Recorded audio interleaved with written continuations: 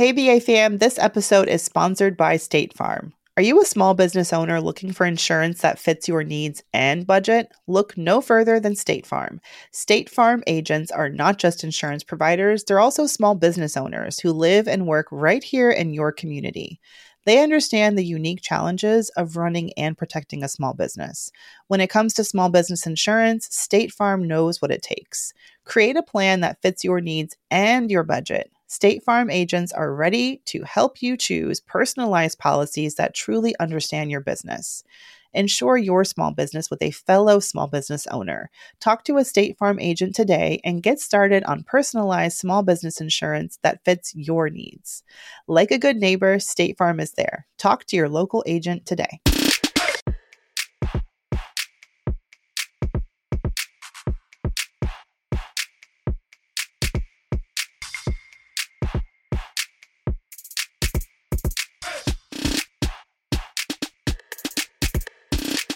Hey, it's tax day. So a bunch of y'all have hit Mandy and I up. So welcome if you're new. It's Brown Ambition. You knew that because you clicked the link. Mm-hmm. A bunch of y'all have hit up Mandy and I because the Senate, like I was chilling on a Friday night, Saturday morning, doing what I usually do, nothing. And I was on Twitter. I know, who?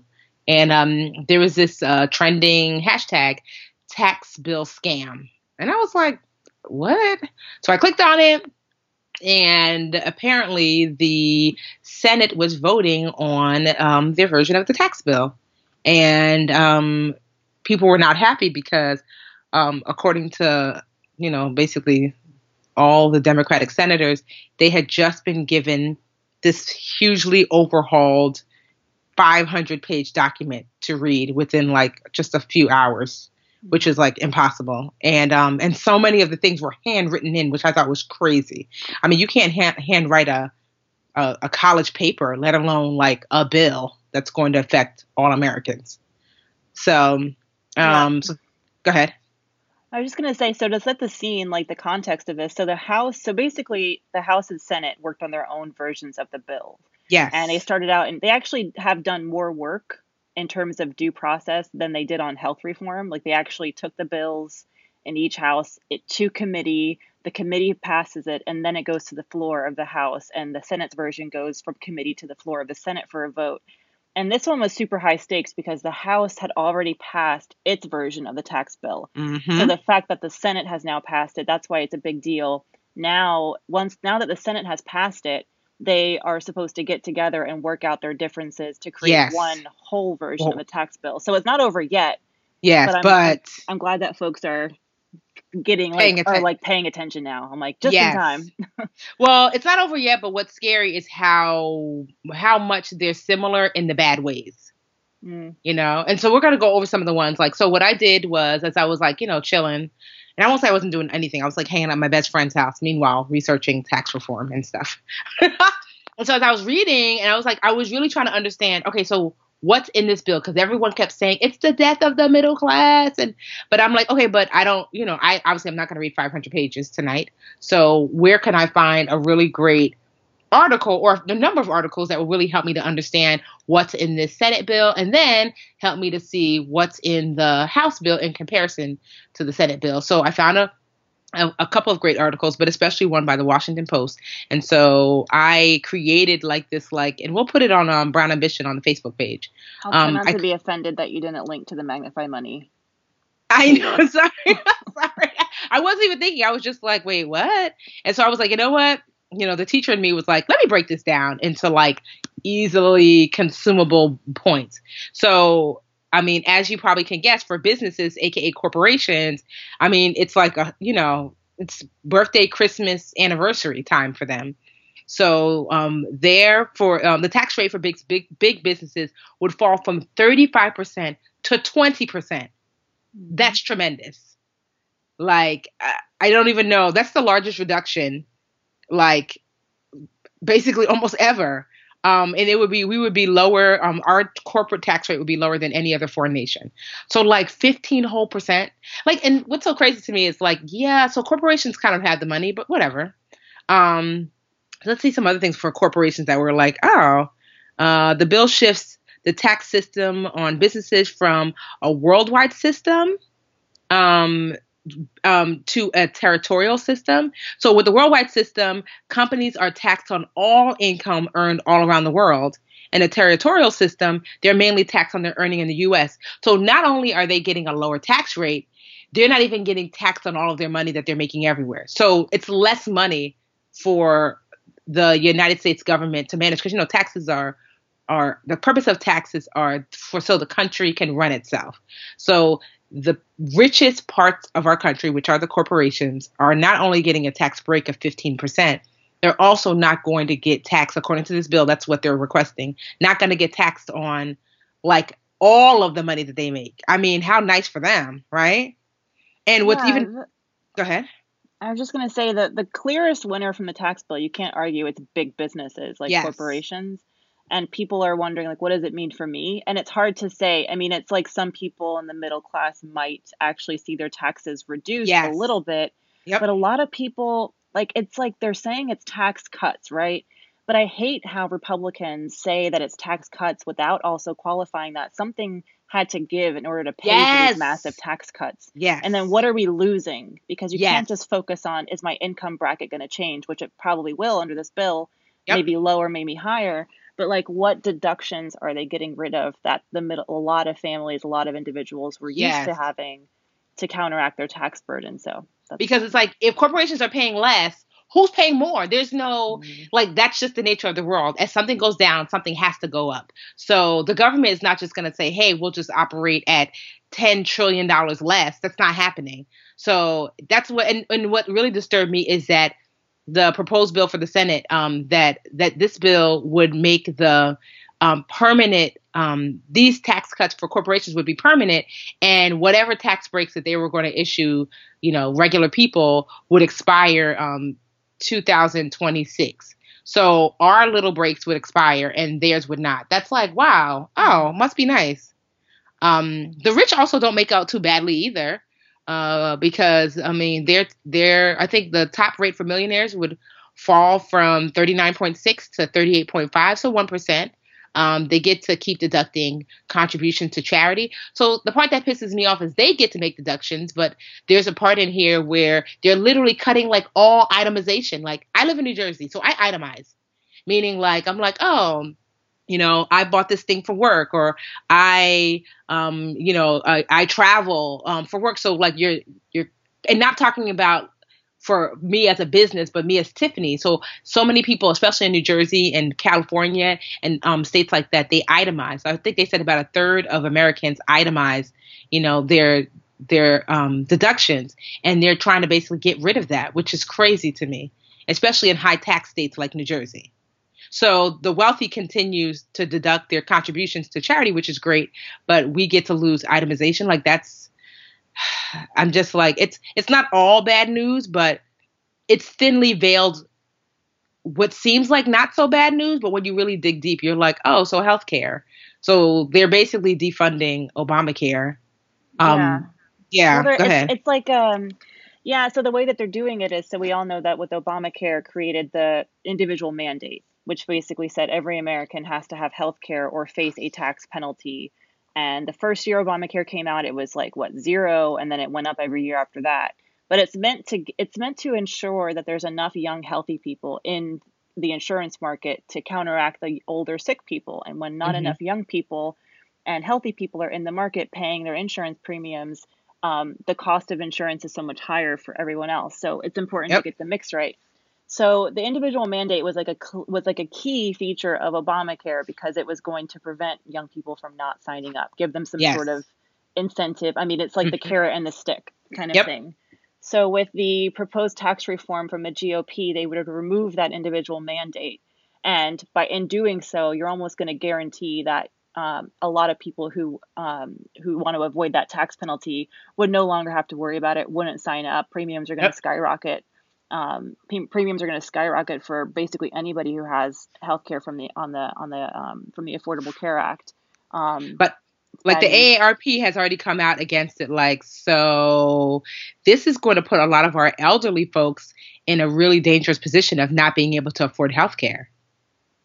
as a result. Like, I feel like the most vulnerable of our society is suffering. Like, they estimate that 80% of millionaires are going to pay less taxes. Again, if someone pays less, someone has to pay more.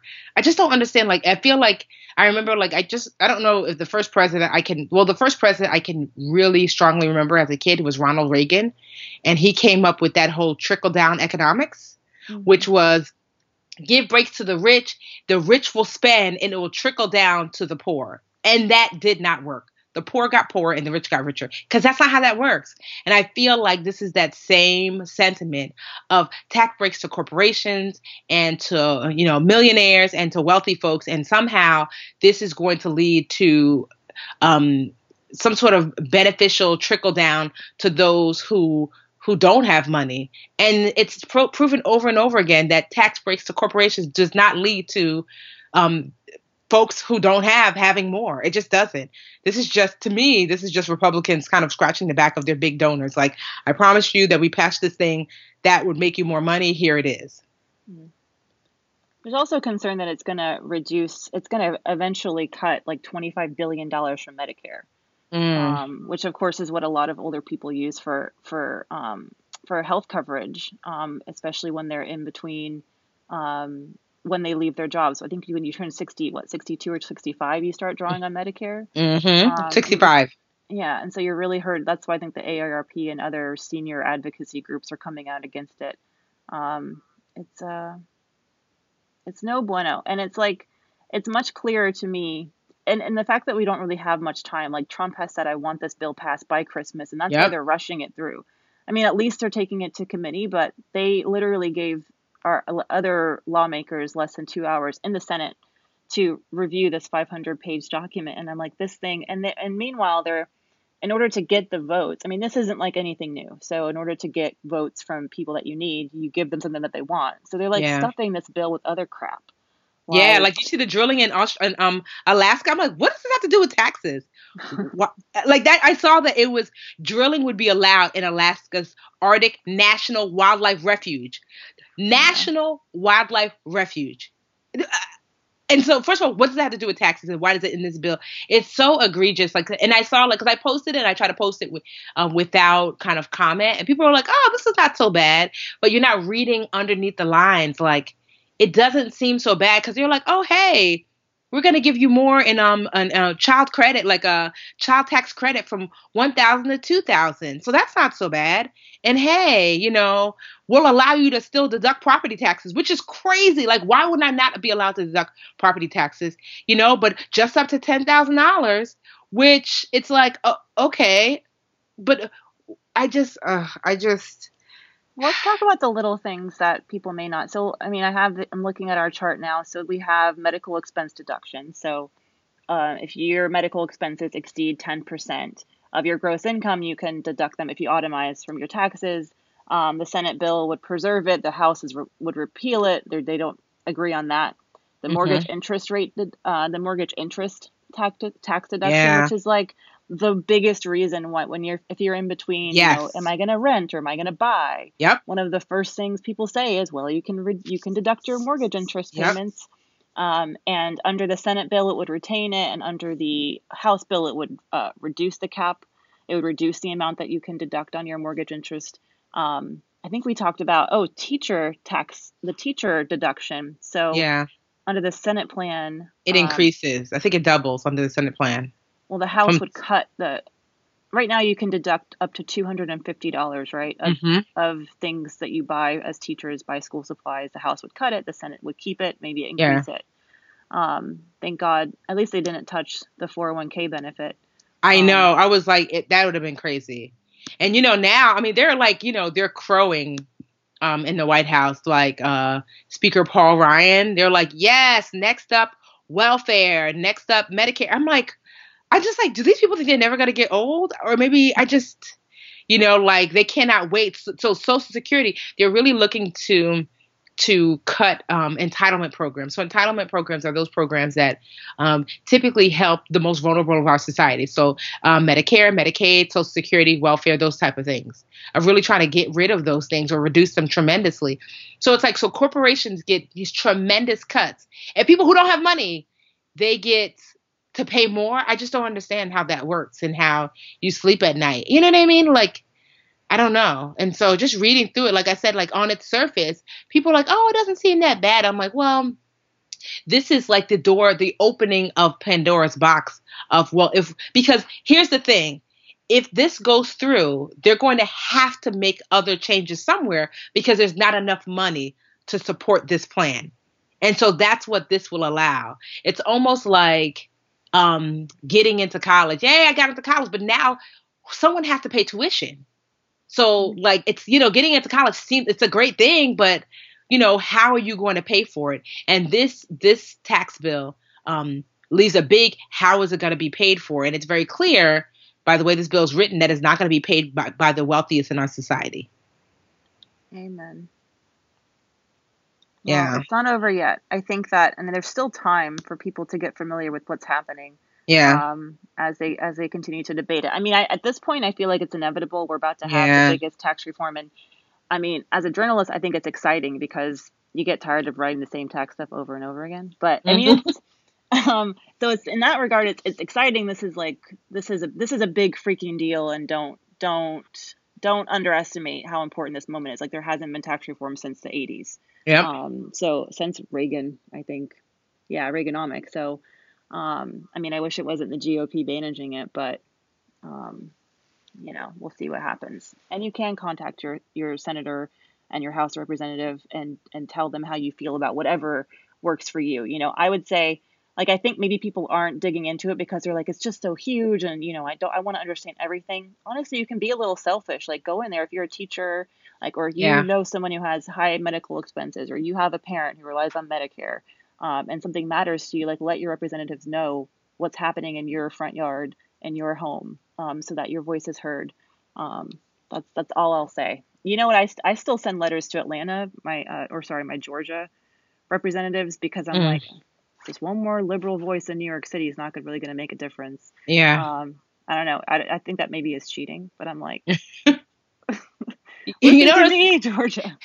You know what I was thinking? Like all this time, I said, if you haven't gotten into House of Cards, you need to now, because so many of these things, I was like, oh, like, this whole quid pro quo, like, oh, like when you watch like Frank Underwood and his wife, and like you kind of see the back dealings on Capitol Hill, and you're like, oh, this makes more sense to me. Like watching them push bills through, and why some people make some choices that they make, and all these other things. Because there were a number of Republicans, honestly, because they only won by 2 votes.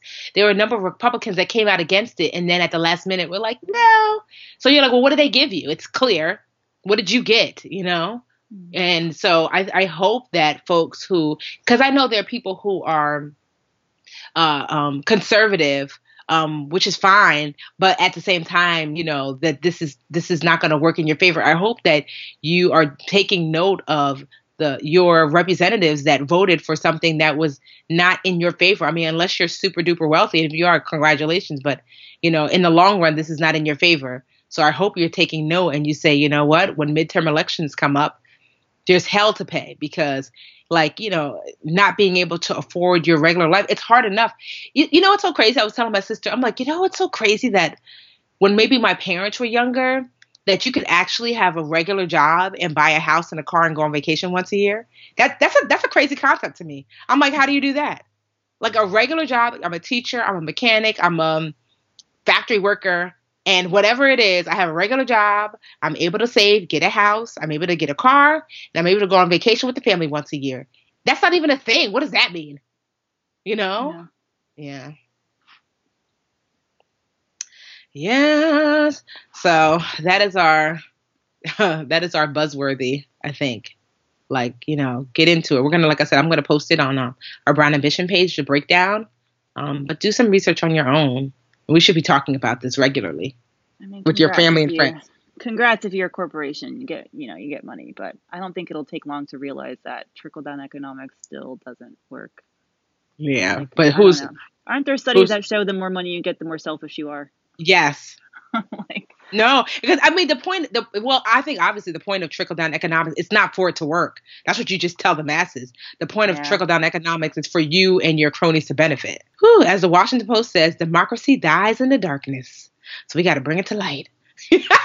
Speaking of the Washington Post, I'm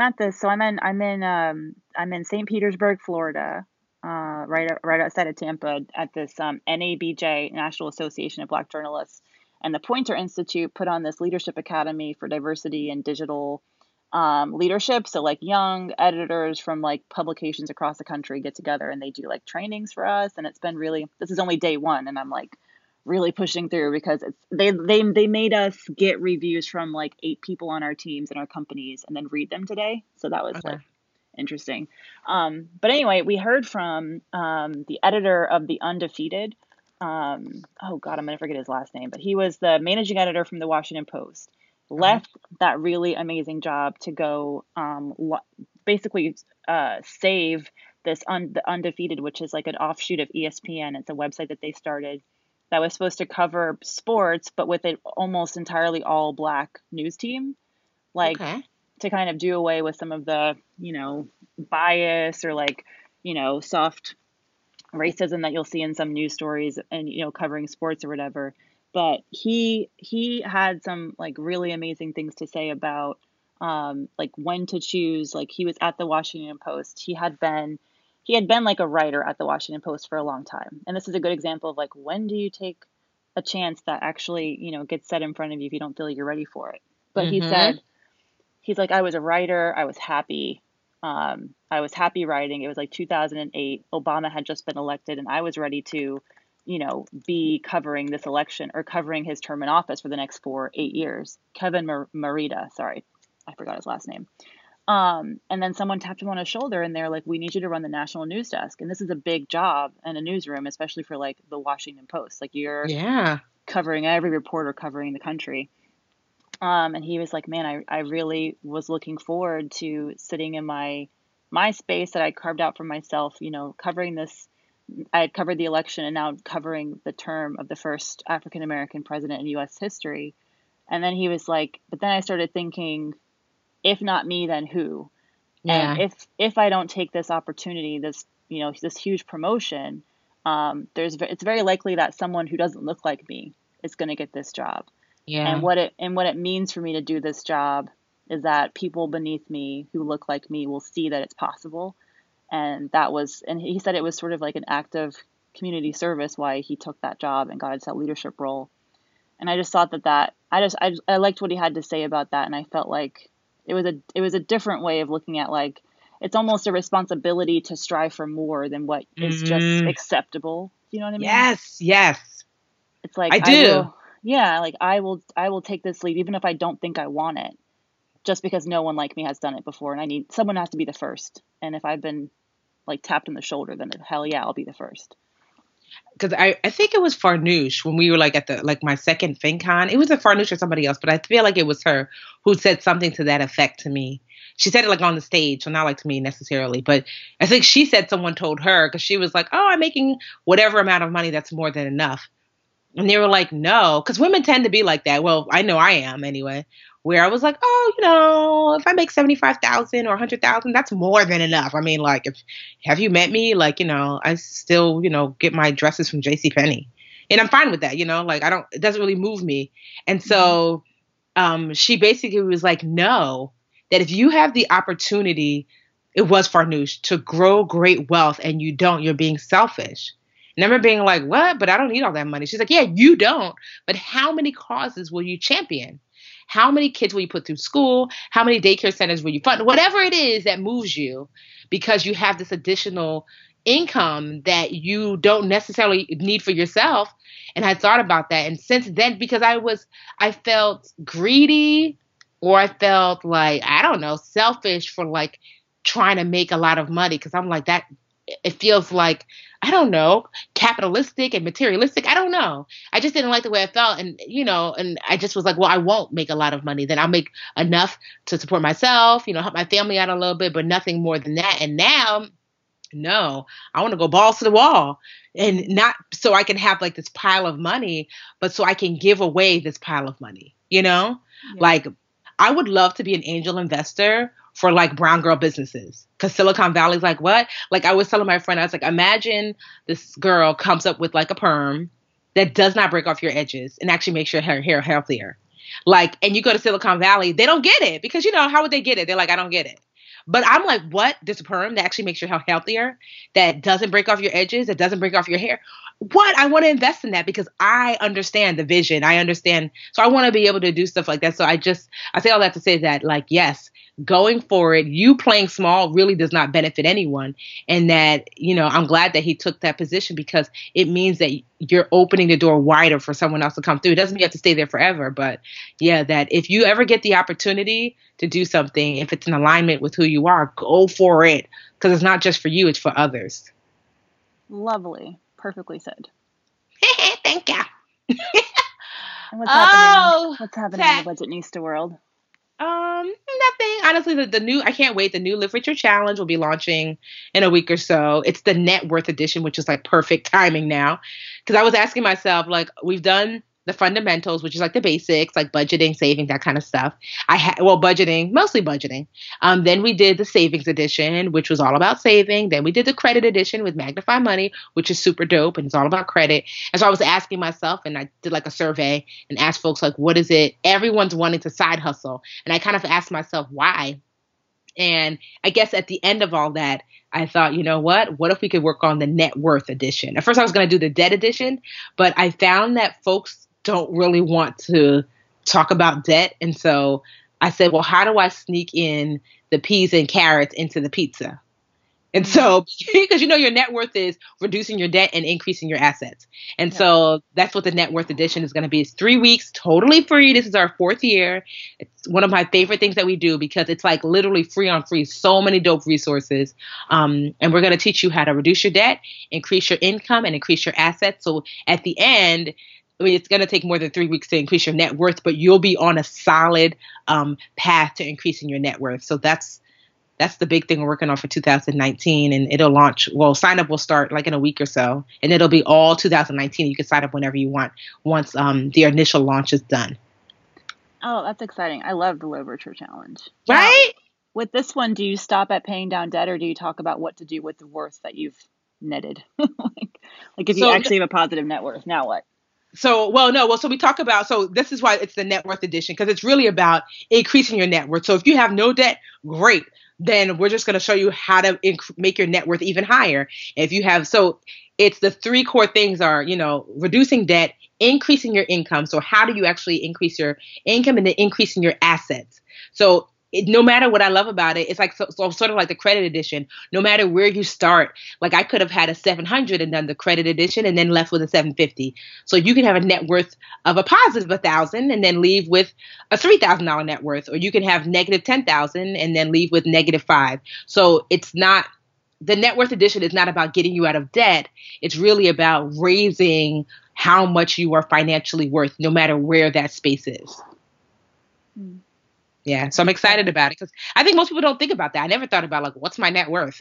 Like, it's the key number. It's the key freaking number. It's like it's more important than your credit score because I feel like everything flows from it. You know what I mean? If you get your net worth in a positive space, then everything else will sort of fall into place. Exactly. So I'm excited. Exactly. So it's going to be dope. I think I just love to see everybody working together like, woohoo, like my net worth is 200. Okay. That's better than 0, better than negative, or, So, I mean, because I'm not going to lie, I haven't checked my net worth in how long, so I'm excited to do the challenge along with y'all.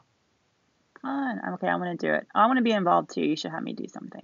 Yeah, you could come do a live with me. You know how we did last? I was looking back at our old YouTube. I was like, oh my God, we had so much fun. You could definitely come do because every Sunday.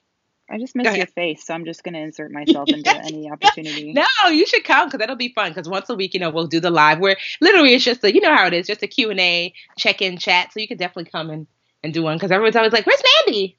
It's funny now when I go out and people are like, how's Mandy? I'm like, oh my God, look, Brown Ambition is like, I was in a big major group the other day and someone was like, oh, I want to follow a Black business podcast. Does anybody know? And like so many people were like, Brown Ambition. I was like, oh my God. We're out here. What about you? What's going on in Mandy life? Well, other than being at this, first of all, shout out to Hey, BA fam, this episode is sponsored by State Farm. Are you a small business owner looking for insurance that fits your needs and budget? Look no further than State Farm. State Farm agents are not just insurance providers, they're also small business owners who live and work right here in your community. They understand the unique challenges of running and protecting a small business. When it comes to small business insurance, State Farm knows what it takes. Create a plan that fits your needs and your budget. State Farm agents are ready to help you choose personalized policies that truly understand your business. Insure your small business with a fellow small business owner. Talk to a State Farm agent today and get started on personalized small business insurance that fits your needs. Like a good neighbor, State Farm is there. Talk to your local agent today. Why don't we do our boost and break? Yes, let's do that. You want to? Boost, break, what you gonna do? For some reason, my pitch is higher than usual. So what are you gonna do? You gonna boost, you gonna break? It's that new vegan diet. Right, which I... yes, go ahead. Yeah, I wanted to boost because I wanted to boost companies, managers, leaders who will allow their employees to be off of work for a week to focus on leadership and training that for their job. Like my company, we're owned by LendingTree now, but I have to give my supervisor Nick a lot of credit because he's a co-founder of Magnify Money, and when I told him I was accepted into this academy and it's really exciting, even though my work has never been busier or more intense than ever, he was like, "Go, do it, run, bye, we'll figure it out." Mm-hmm. And yeah, I worked triple, quadruple time the past couple of weeks to prepare myself, but I'm down here and I am surrounded by, for anyone out there who's working in a small office or for a startup, and you feel like, where's my tribe? Where are my people to bounce ideas off? And not just at a small office, but if you're a leader in a small office, it can sometimes feel as if I don't have anyone to sort of not let down my hair with, but talk about things that are bothering me without having to worry about morale or not having to worry about, because I feel like you give as a manager and you want to support the people under you and help them do their best work. That's what it's really about. But then who's checking in with you and making sure that you're doing a good job. And so anyway, this is an amazing opportunity. There was close to 200 applicants and they chose 24 or 25 people, editors from all these different publications, from the New York Times to, of course, Magnify Money, from the Tampa, I think the local Tampa newspaper, just newspapers, and USA Today and all these great publications. But we're all young, brown, LGBTQ, Latina, Black, whatever, Asian editors, minority editors. And I think that we're getting the one-on-one mentoring and coaching that isn't common, or that you don't really get from people who look like you. And especially for those of us working in smaller newsrooms and stuff. So it's only been day one, but I'm already feeling just the people that I've met. And I knew it was going to be powerful, but when you really sit next to someone who's on the other side of the country and you're like, I have this problem, and they're like, oh my God, me too. Or I need to work on this thing as a manager. And they're like, you just have these people, you don't feel alone and you don't feel crazy. You know what I mean? Yeah. The problems that I'm having, the strengths that I have, but the weaknesses I have too are not unique, and they're fixable. And I'm already getting so many tips from everybody. I'm just taking notes. I'm like, what do you do? How did you handle that problem? I'm like, oh, I love it. What do you do? And I'm stealing all these ideas and stuff. So I'm really excited, and I'm really grateful that my company is allowing, and they paid my way down here too. They didn't have to, because I could have gotten a small stipend for the travel, but yeah, they're paying my way down here and really supporting me. And I want to turn around and find ways for the people that work for me to do the same thing, go do their own sort of development and stuff like that. And to step back and reflect on what you've done. I feel like for the last 4 months, especially, I've been so focused on meeting goals and hitting my numbers in terms of the amount of content that we put out. Mm-hmm. And we've gone from doing 30 to 45 to 60 to 75 to 90. We're going to be at 120 stories, videos a month plus, probably 150 by February. And I've been really focused on that. And I haven't had time to step back, look at what has happened the past 4 months, and give myself an assessment and see what's working, what's not working, and fix it now rather than later. So I love that. And when you find your tribe, there's nothing better, because they help to normalize what you might feel like it seems crazy, you know? Yeah. My people. My people. I think I want to boost. I had a bunch of things in my head, but I think I'm going to boost taking a moment. So I've been using like Headspace. So many of you guys like downloaded Headspace. I'm so excited until I realized I was like, oh, only the first 10 sessions are free. After that, they're like, yeah, child, you need a subscription. So if anybody has any suggestions for free meditation app, I'm open to them. No, but I wanted, because of Headspace and just in general, I've been doing a lot of reflecting. So I really want to boost kind of acknowledging how far you've come. Because it's the end of the year. Like I was talking to my sister who was working for this big, huge financial company, but was not happy. And she really wanted to make a huge shift. Like she was a financial analyst, you know, had her like degree in economics and marketing and whatever. So, but she always like was really into clothes. She's like, I would love to be a buyer, like a clothes buyer. So it seemed like such a random shift. And today she texted me, she's like, oh my God, do you realize it's been 3 years since I left that big, evil financial company? And I was like, 3 years? It seems like both forever and yesterday. And I said, are you proud of yourself? Because she's an assistant buyer for a huge national brand. And lately she's been like, all like, oh my God, this job is, it's a lot. And, you know, I wish I was further along. And I'm like, are you crazy? In 3 years, you totally switched careers. Like you went from financial analyst to, hey, I'm a buyer at this huge, ginormous, like clothing company. And like, meanwhile, no prior experience. And so it just reminded me because I do the same thing that she was doing is like just boosting. I really want to boost, like taking a moment and acknowledging like, I'm not where I used to be, that I'm better, even if it's not this huge leap. But I feel like sometimes we jump from one thing to the next thing to the next thing that we never like kind of relish in the fact that we're growing and we're better.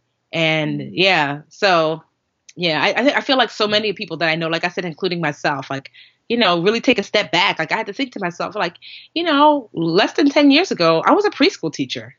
Because sometimes I'll get down on myself, like, oh, Tiffany, you have so much stuff to do. You're not as organized as you ought to be. You should be doing this and this and this. And I'm like, ma'am, you were a preschool teacher. Nothing's wrong with that because obviously I love the kids.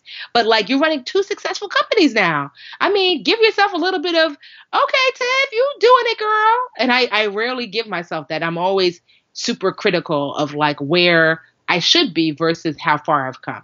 So that's my boost for you, listeners, for Mandy, because I know Mandy's also hard on herself. And then myself, just like, you know, you killing it out here in these streets. Give yourself a little like pat in the back, a little shoulder shimmy in the mirror. Like, I see you, boo-boo. Meanwhile, I was like shoulder shimmying. Like I was saying, I was like, Tiffany, why are you involuntarily moving and shoulder shimmying?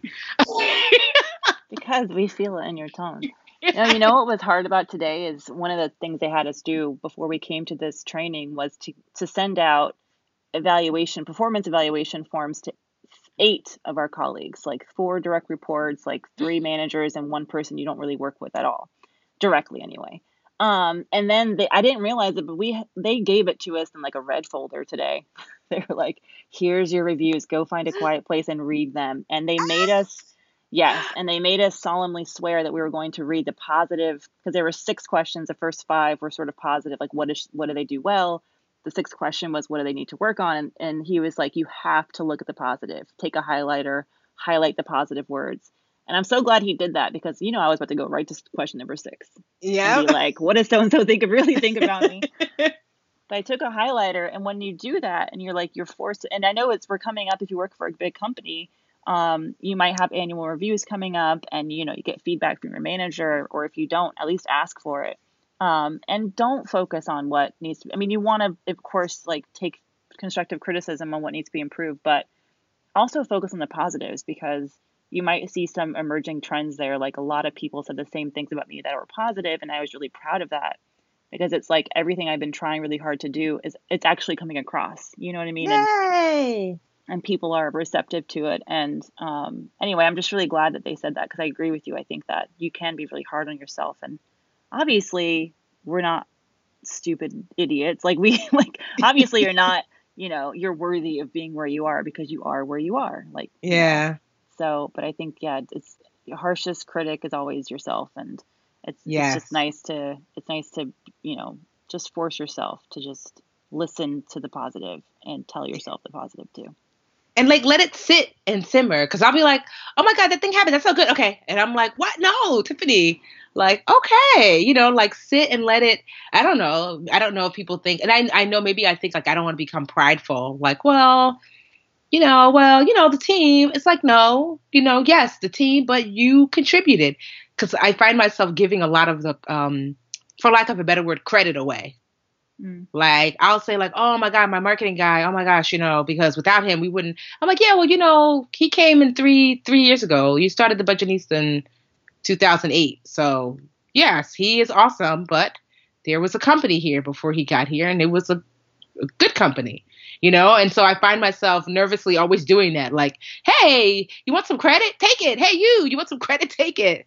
And so, yeah, it's something, because I get it. It's like a thin line between being your cheerleader and then like, being like a jerk about it. And so I'm always never wanting to be like I don't know. Do you have a feedback system? I know you work with like a bunch of people, but do you have a way for them to give you a review? Maybe you I would them like to that. Tell you. Yes, I think especially because you're the top of the organization, so it's not like yes. So maybe I'm gonna create an anonymous way for people to give feedback, because obviously I think everybody would be like nervous, obviously, to tell me to my face. So maybe I could do like one of those like Survey Monkey or whatever Google like surveys. Yeah.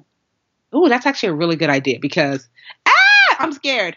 Do it. It's so scary, but I'm just saying, read the positive. Do the 5 positive questions or however many positive questions first. I can just send you the same survey they sent. I would love that, because honestly, it would help me to be like, oh, so you guys like this, but you don't like this, and honestly, yeah, it's so crazy because I'm open to feedback about the company all the time. Mm-hmm. Like when like dream catchers or dream builders are like, I don't like this, I don't like that. It doesn't bother me, but feedback about me, I'm like, because I've learned not to take it personally, but you can't not take it personally when they're like, hey, you, Tiffany. No, but you know what? That's a good idea. I'm going to do that. I'm scared, but I'm going to do it. And they listen too. Yeah, they're going to be like, yes, Tiffany, let's do feedback. I'm like, oh my gosh, be gentle the first time around. No, be honest. And they might want feedback from you too on if, I don't know. I found out from my reviews, 2 of my direct reports, one of them who's been with me for a year now, over a year, it's just so funny. And just like the longest review, I was like, this has to be from her.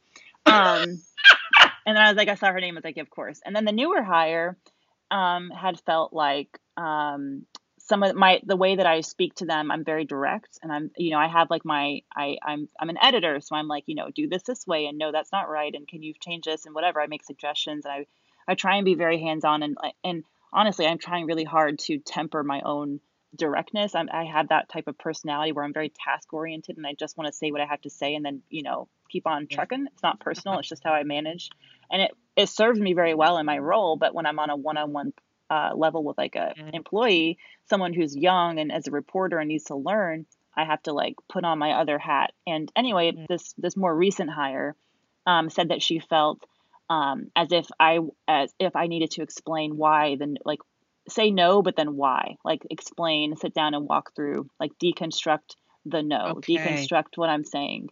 And I was like, I took that feedback because what has worked for me and this other reporter, it took us a long time to work out our relationship, and she's been there for over a year, but we have a good relationship now. And I'm starting with someone at a different level. So someone who's used to me and someone who's not used to me. And I have to sort of start over with her and give her the same amount of attention. And the challenge is like my time has never been more stretched, but I have to make the time because I don't want her to feel like I don't have time for her or that I'm like not motivating her to do well. No, I love that. Oh, okay. Now you got me motivated. I feel like we're going to do I know that the team like loves working for the company overall, but I know that I could be a better leader because my leadership, I'm really new to leadership because honestly, this is the second, we've been like a year and a half in to actually having a team. Up until like a year and a half ago, it was just me and maybe like a random like intern or assistant here and there, but just me. So having an actual team is really new. So I believe in like kind of like shared leadership. So I don't take this kind of like top down heavy approach where I'm like, this is what we're doing. It's more so everybody kind of has like their general area that they look after. So I'm always like, so what's happening in your area? What trends are you seeing, good and bad? What do you think that the area needs? So then let's kind of like map out a plan of action for what you say that the area needs. And then if I see something like myself, then I'm like, I see that too or whatever. So that's my general, but it's good, but sometimes it's a little bit too loose because I'm like, so sometimes something won't be done to completion. And I'm like, wait, what was that? What were we supposed to do? So I'm not super duper organized. So I know that's something I could definitely do better. It's like, okay, you said that this is what needs to be done. Like, let's map out the tasks that you're going to do. So every week when we have our call, I know you're working toward those tasks. That's something I would like to personally work on, is like to make sure that things you're seeing through to completion. But yeah, I don't like because I feel like we're all kind of adults, and who knows better about what's happening with customer support than the folks in customer support, or who knows better about, so I'm not here to tell you what you need to do it's more so, well, what do you think and feel? What do you see? And like, and they know, like, I'm not sensitive. If you're like, honestly, everyone says this class sucks. And I'm like, okay, so what can we do to fix it? They know that, like, if something sucks, please tell me ASAP. If people are upset or mad or whatever. Like, we had a bunch of cancellations, and my finance and numbers girl were like, yo, we spiked in cancellations this week. It was random, like by 20%. And that we were trying to figure out, okay, what happened? Like, why? And so she knew she didn't have to be afraid to be like, people canceled a lot this week, because it's more so about like, well, let's fix the issue. That's my biggest thing. I'm what I call a paper towel, or I try to be a paper towel problem solver. So like, my dad is, you spilled the milk, you fuss about the milk is spilled, you're wasting milk. My mom is, you spilled the milk, here's a paper towel. And so I don't need to fuss over a mistake was made. Like, we're here now. How do we fix it? Where's the paper towel? Exactly. And that's really positive. And you need to hear that. People will see that even the act of asking people for feedback is so affirming to them, and will make them feel even more affirmed. Like, I think you assume maybe that people feel a certain way about working, but even just saying, hey, I've heard you, or hey, I'm even going to try to fix this habit I have that I know is not working. I'm going to put in the effort to try, like, it's, have patience with me. That I feel like that has value too. It's not like no one expects you to turn a switch after you get this feedback and fix everything. That may, maybe improve, but I think people really, really respect a leader who at least acknowledges that there's work to be done, and never gets tired, never thinks that they're, done. That they're done. Absolutely. All right, team. I know you're listening. Feedback time. Do we have any questions? We do.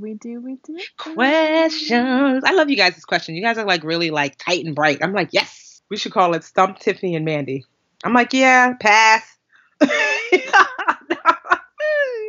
I just tell you a random while we're looking for questions? So why did like a company reach out to me? They wanted to work with me. And I hope they don't listen, but they listen. I don't care. So they sent me another person's contract. And I was like, so at first they sent it, and yes. So at first they sent it, but I didn't really think anything of it. I thought she was just sending it to me to look at the statement of work, because she kept saying, look at the statement of work and see if this is what you'd like to do. So I looked at that and I was like, okay, this is fine. But she kept saying, like, and then she emailed me back again, like, oh, make sure you look at the statement of work. She didn't realize, obviously, it was someone else's contract.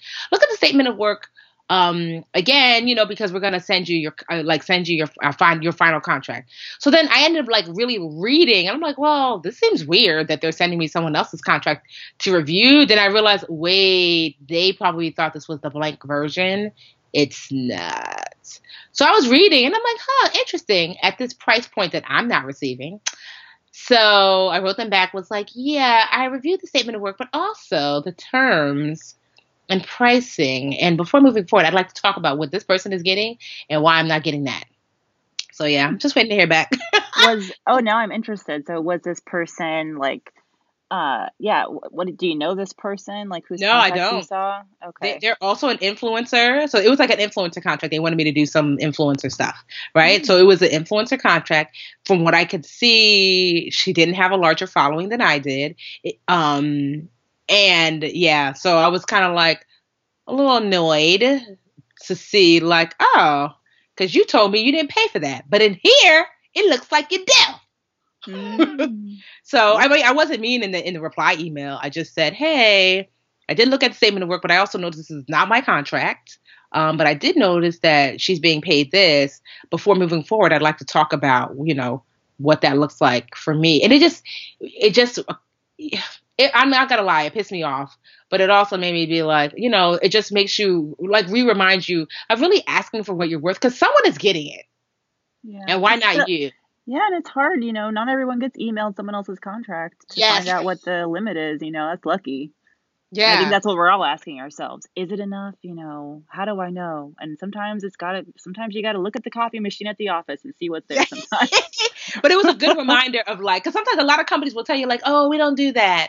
And so, and honestly, I already had in my mind, like, this wasn't like, not that it wasn't, I mean, it's a great company. I like them, but I already had in my mind that I was like, if they don't say the right thing, I'm going to be like, yeah, it's not a fit. You can keep it, because at this point, like, it's one of the reasons too, why I keep, partnership agreements, and to a minimum, like, it's never more than like 20% of my overall income. So that way, at any point in time, if like a brand just doesn't sit right, I can be like, yeah, you can keep it, because it's not going to make or break whether I can pay my bills or not, because I don't like that, so we'll see. I'm sure they'll come back with something, because I know she probably was like, yikes, because first of all, I should not be seeing her contract. Yeah. Don't tell her. But yeah, well, no, I would never. Well, I don't know who the other person is. I'm saying like the woman who sent it to me. Oh, okay. Yeah, like I should, like, I know she was like, yikes, because I don't know, like, yes, I'm sure she was. I'm sure she was like, so my bad. And she's kind of newish to the company, so I was like, the fact that you sent this to me twice. Attachments are hard. Like, not even gonna lie. I'm not joking. They're hard. I found our question of the evening. Good. I'm gonna jump into that. So this is from someone who likes to go by Mrs. Newlywed from Atlanta, Georgia. This isn't my question, don't worry. This is a different person. She says, I love your podcast. Hopefully you can help me with this question. I recently married my best friend. Now we are getting into how to budget monthly monies. Interesting, they waited till after they were married to talk about budgeting. What is the best new couple budget-friendly spreadsheet, guide, or even website that can help us better organize our monthly bills? I extremely appreciate your help, Mrs. Newlywed. Ooh, what do you use? So she wants a tech-focused answer. Yes. So luckily, so we've tried a bunch of different things. We don't have like any one app that we use. I think for a while, my husband was using Mint when he was dealing with his own finances. I had used Mint Bill Pay to like manage my money. And then I was starting to use, what's it called now? I gotta find it on my phone. I love that app. It's the app where it tells you how much you have to spend on any given day. I've talked about it before. Oh, you did? Is it Piggy, Smarty Pig? No, it's not Smarty Pig. I'm gonna find my cell phone in a second. Okay. I remember you talking about that app though. Mm-hmm. Yeah. Oh, dang it. I need to find it. Anyway, I don't want to mess up the audio, but and that was helpful for me. As a couple, I think transparency is the key. And so when my husband and I started working with a financial planner, she gave us basically like her own version of mint.com. I think it's a system that maybe financial advisors use. It's called Blue Leaf. I don't know if it's like a payment thing, but you can do the same thing with Mint. If you just load all of your accounts into one place, it forced us to have transparency. I mean, we had transparency before, but now it's like accountability, and we can sort of see where all the money is. And it's also really rewarding because combined, our net worth is banging. It's great to see that like teamwork and like to see both of our net worth, going up or down. But I think you can get something similar from Mint.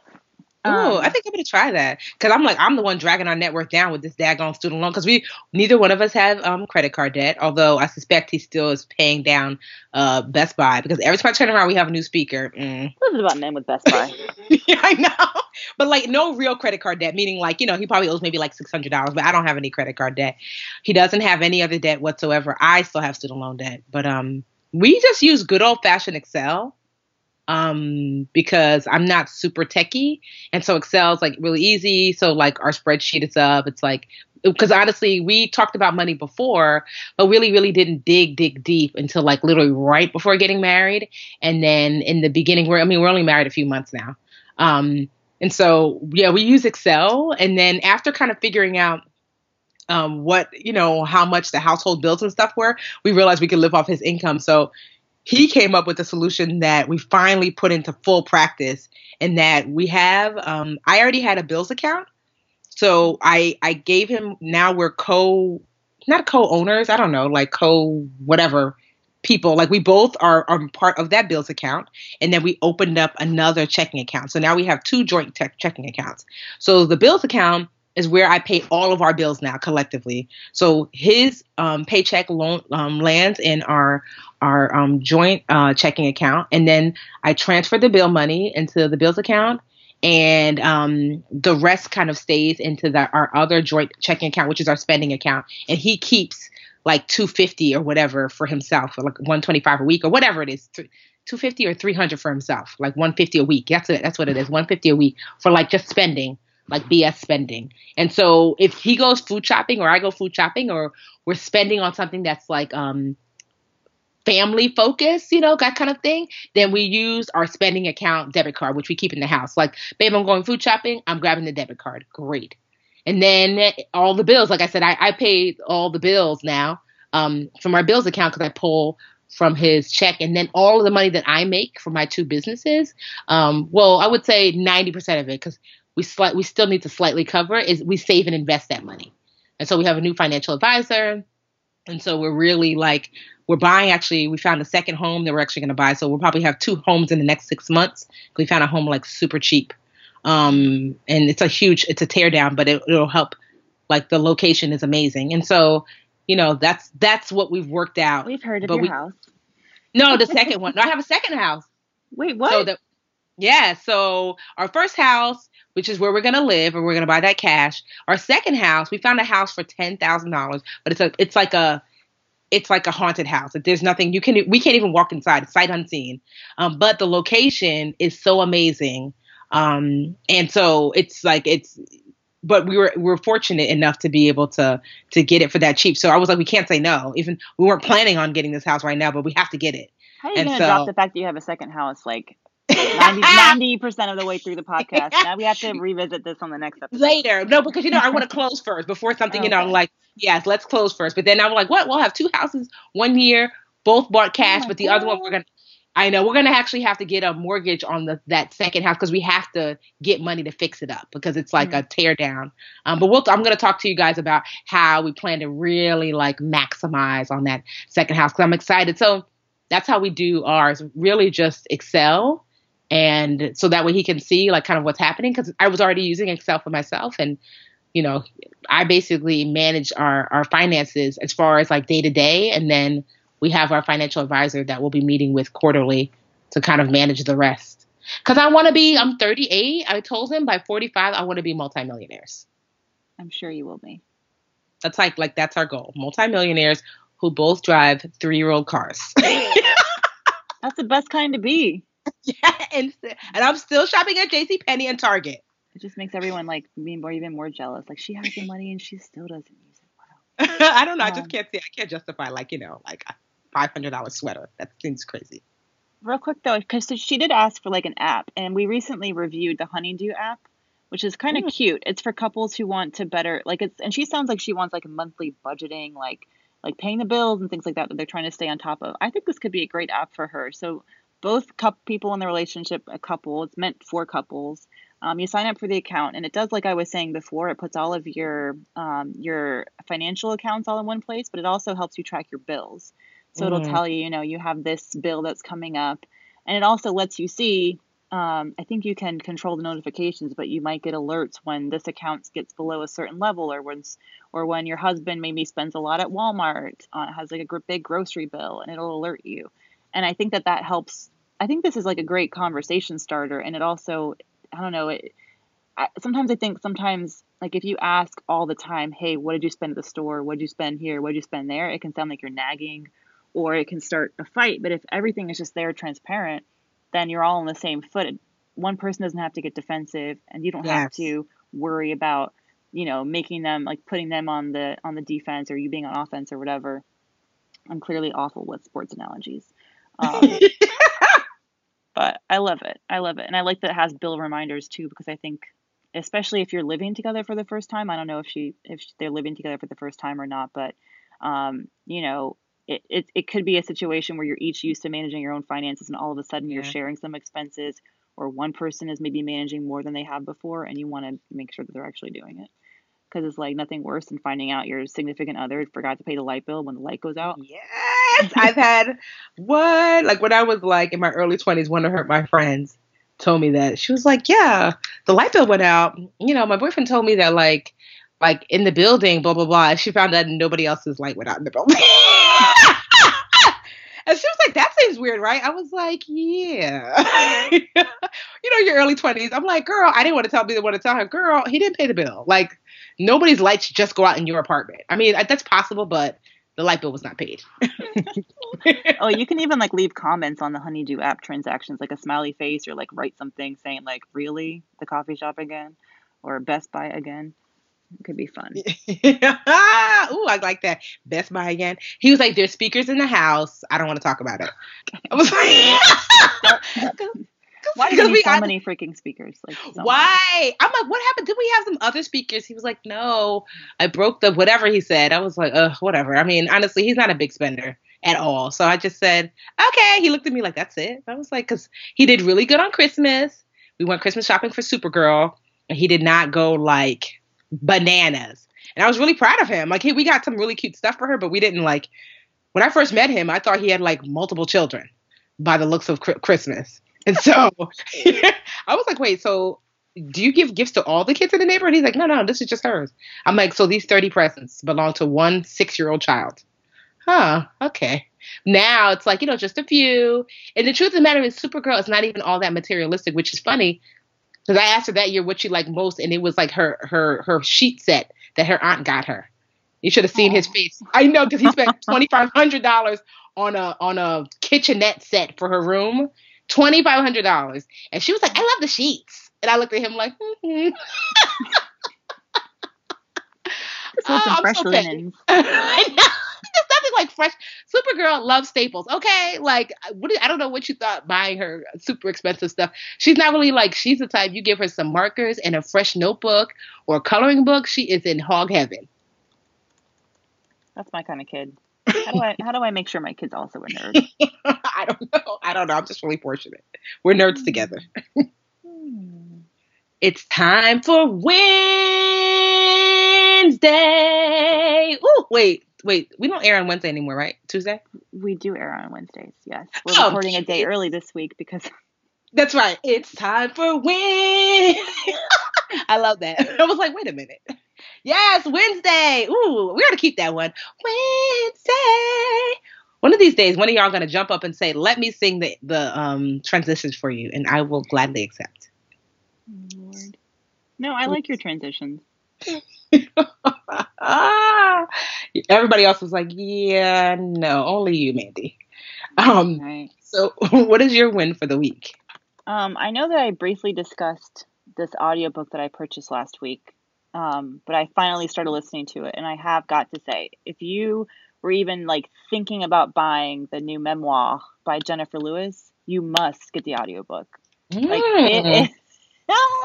it is my life right now. Like she sings in it. She's like a comedian. I mean, telling her life story. It's like a one-woman show.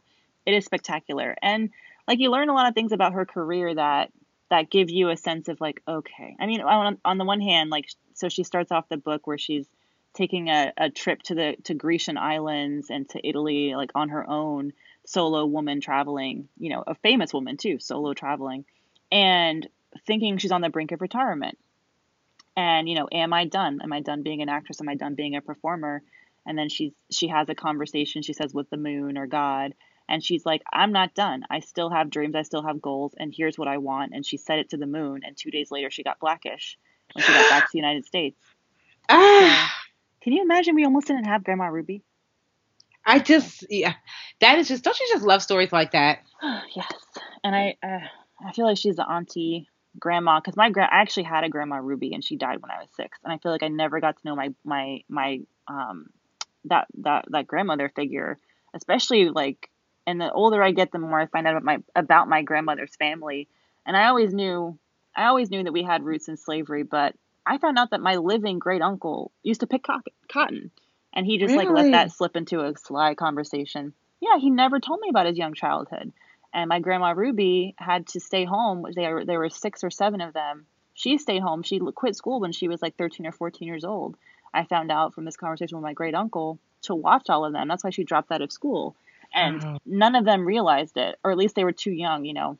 Yeah. She dropped out to take care of them, and then they went to work, and they were picking cotton, and their parents, you know, were doing the same thing.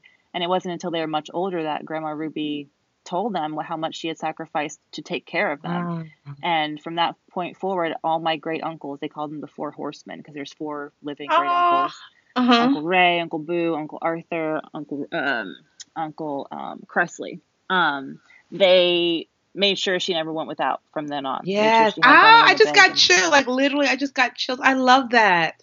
Yeah. I don't know how I got to my Grandma Ruby from, but anyway, I love Jennifer Lewis, and I think I'm at a time where I'm like really ready to listen to the stories from people who are much, much older. Yeah. And I have to go seek out that older grandmother figure, I guess, since I didn't have one. Yeah. And I just love that name. That's such a great grandma name. Grandma Ruby. Ruby Lee Woodruff. That is such a great name. Yeah, that's why I'm Mandy Lee. Anyway. Mandra, I love that. So yeah, but the official win was for Jennifer Jennifer Lewis.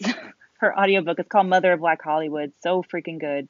Definitely get it. I mean, you can get the written, but I think the audiobook's amazing. Well, my win is going out to none other than Drina Sheree Whitfield. Yes, honey, I said your middle name. So Huffington Post, for those of you who don't know, Drina is my publicist, but I've known her all my life, basically. But she is a powerhouse publicist. She's awesome. I mean, she works with now Patrisse Cullors of Black Lives Matter. She's worked with Cory Booker, who's now senator. She's worked with like large brands, small brands, Prudential, just all of these. Like, she's just awesome. And so, but she's used to, publicists are behind the scenes. Their job is to showcase their client. So it's rare that she gets showcased. But the Huffington Post just did this big story naming her one of the top 25 African-American PR millennials to watch. And she couldn't believe it because, like I said, she just kind of does the work quietly. She's killing it. Yeah, and it's just, honestly, it was so nice because she doesn't really get, and the truth of the matter is, she doesn't actually like recognition. She almost, when they reached out to her, she was like, yeah, no. I was like, are you crazy? Answer the questions and get your recognition, because they did a large article kind of showcasing all of them, and then each got individual articles. And I was like, girl, are you crazy? Answer your article questions. But yeah, she is amazing. She doesn't ask to be, kind of like put out there for people to see, and she's actually not comfortable in the spotlight. So she'd probably be like, Tiffany, stop. I'm like, oh, well, I mean, like, she works really hard and she's really hard on herself, but I'm always telling her, like, you're doing amazing work and it's showing. And so, yeah, I'm just really, really proud of you for being featured in Huffington Post and being called top 25 African-American PR millennials. I know that there is so much more. If you have seen me on TV or any sort of, you have to think to yourself, when I met Drina, the Budgetnista was literally a word that my sister made up. And now, like, you've seen me likely everywhere, but that's, my focus has not been on getting my name out there in like the traditional press. It's always just been, I'm a teacher. I'm going to create programs to help women. And that's all that I've ever focused on. So all of this extra stuff, because people always ask me like, oh my God, how did you? And I'm like, honestly, I don't know. Drina just calls me and says, send me this. And then she's like, on Wednesday, you're going to California to do the reel. I'm like, wait, what? And so she's always constantly pushing me and then preparing me for the opportunity. That's the part people don't see, is that her making me go over the script literally 50 times over and over and over and over, telling me what to wear, finding me the makeup person, the person to do my hair. All of that, when you see me presented on TV, is really, it's not just Drina getting me to television or whatever media outlet, it's her preparing me to do well. Yeah, she's honestly, I don't think she realized just how amazing she is. And she's a new mom. Her son's only 2 years old and she's going harder than ever. So I look at her when I'm like, how do you make it work with the kid? And somehow she does. And so congratulations, Drina. You are my Wednesday. I'm a Drina fan. Yeah. Plus, she's my bestie. She hates when I tell people that. She's like, then they're not going to take me seriously. I'm like, we're beyond the point. People know you slay. Like in the beginning, I was like forbidden to tell people that like she was my best friend. She was like, do not, because I was her only client. So she was like, then it doesn't look like I have like a real client. I'm like, girl, but I understood that then. But now I'm like, girl, bye. You're my best friend. That's my best friend. That's my best friend. Right? Exactly. Oh, this was a great epi. You know what? I feel like it was. I think we're positive. I don't know why.